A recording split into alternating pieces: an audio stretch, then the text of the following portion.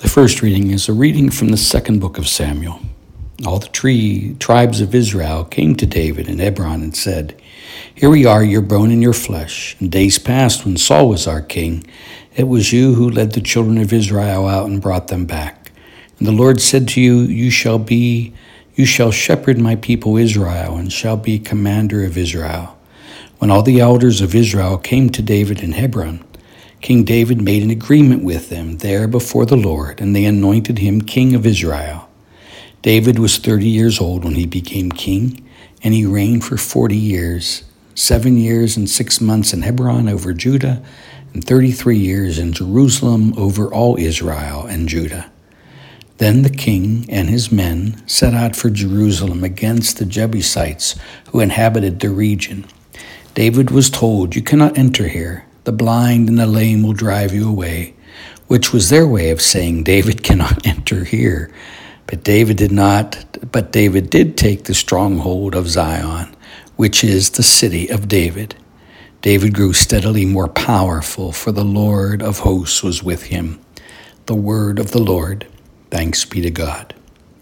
My faithfulness and my mercy shall be with him. My faithfulness and my mercy shall be with him. Once you spoke in a vision, and to your faithful ones you said, "On a champion I have placed a crown, over the people I have set a youth. My faithfulness and my mercy shall be with him. I have found David my servant, with my holy oil I have anointed him, that my hand may be always with him, and that my arm may make him strong. My faithfulness and mercy shall be with him. My faithfulness and my mercy shall be with him. And through my name shall his horn be exalted. I will set his hand above the sea, his right hand above the rivers. My faithfulness and my mercy shall be with him." My brothers and sisters, may our Lord be with you and with your spirit. A reading from the Holy Gospel according to St. Mark. Glory to you, O Lord.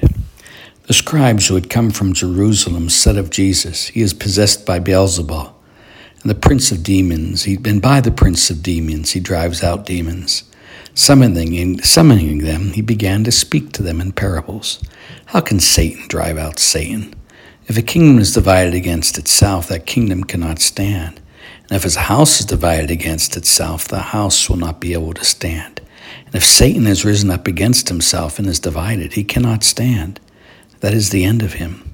But no one can enter a strong man's house to plunder his property unless he first ties up the stronger man. Then he can plunder his house. Amen, I say to you, all sins and all blasphemies that people utter will be forgiven them. But whoever blasphemes against the Holy Spirit will never have forgiveness, but is guilty of an everlasting sin. For they had said he is an unclean spirit." The Gospel of the Lord. Praise to you, Lord Jesus Christ. Sorry, I don't have my contacts in. I'm doing this homily the night before, Sunday night, because I'm leaving very early in the morning to fly back to Erie. Anyway, here we just talked about this recently, but again, here they're judging Jesus, and they call him Beelzebub. It's interesting, because this judging he calls the blaspheme against the Holy Spirit that cannot be forgiven. You know, again, as I warn myself and I warn everyone who will listen, we are forbidden to judge. We got to stop it.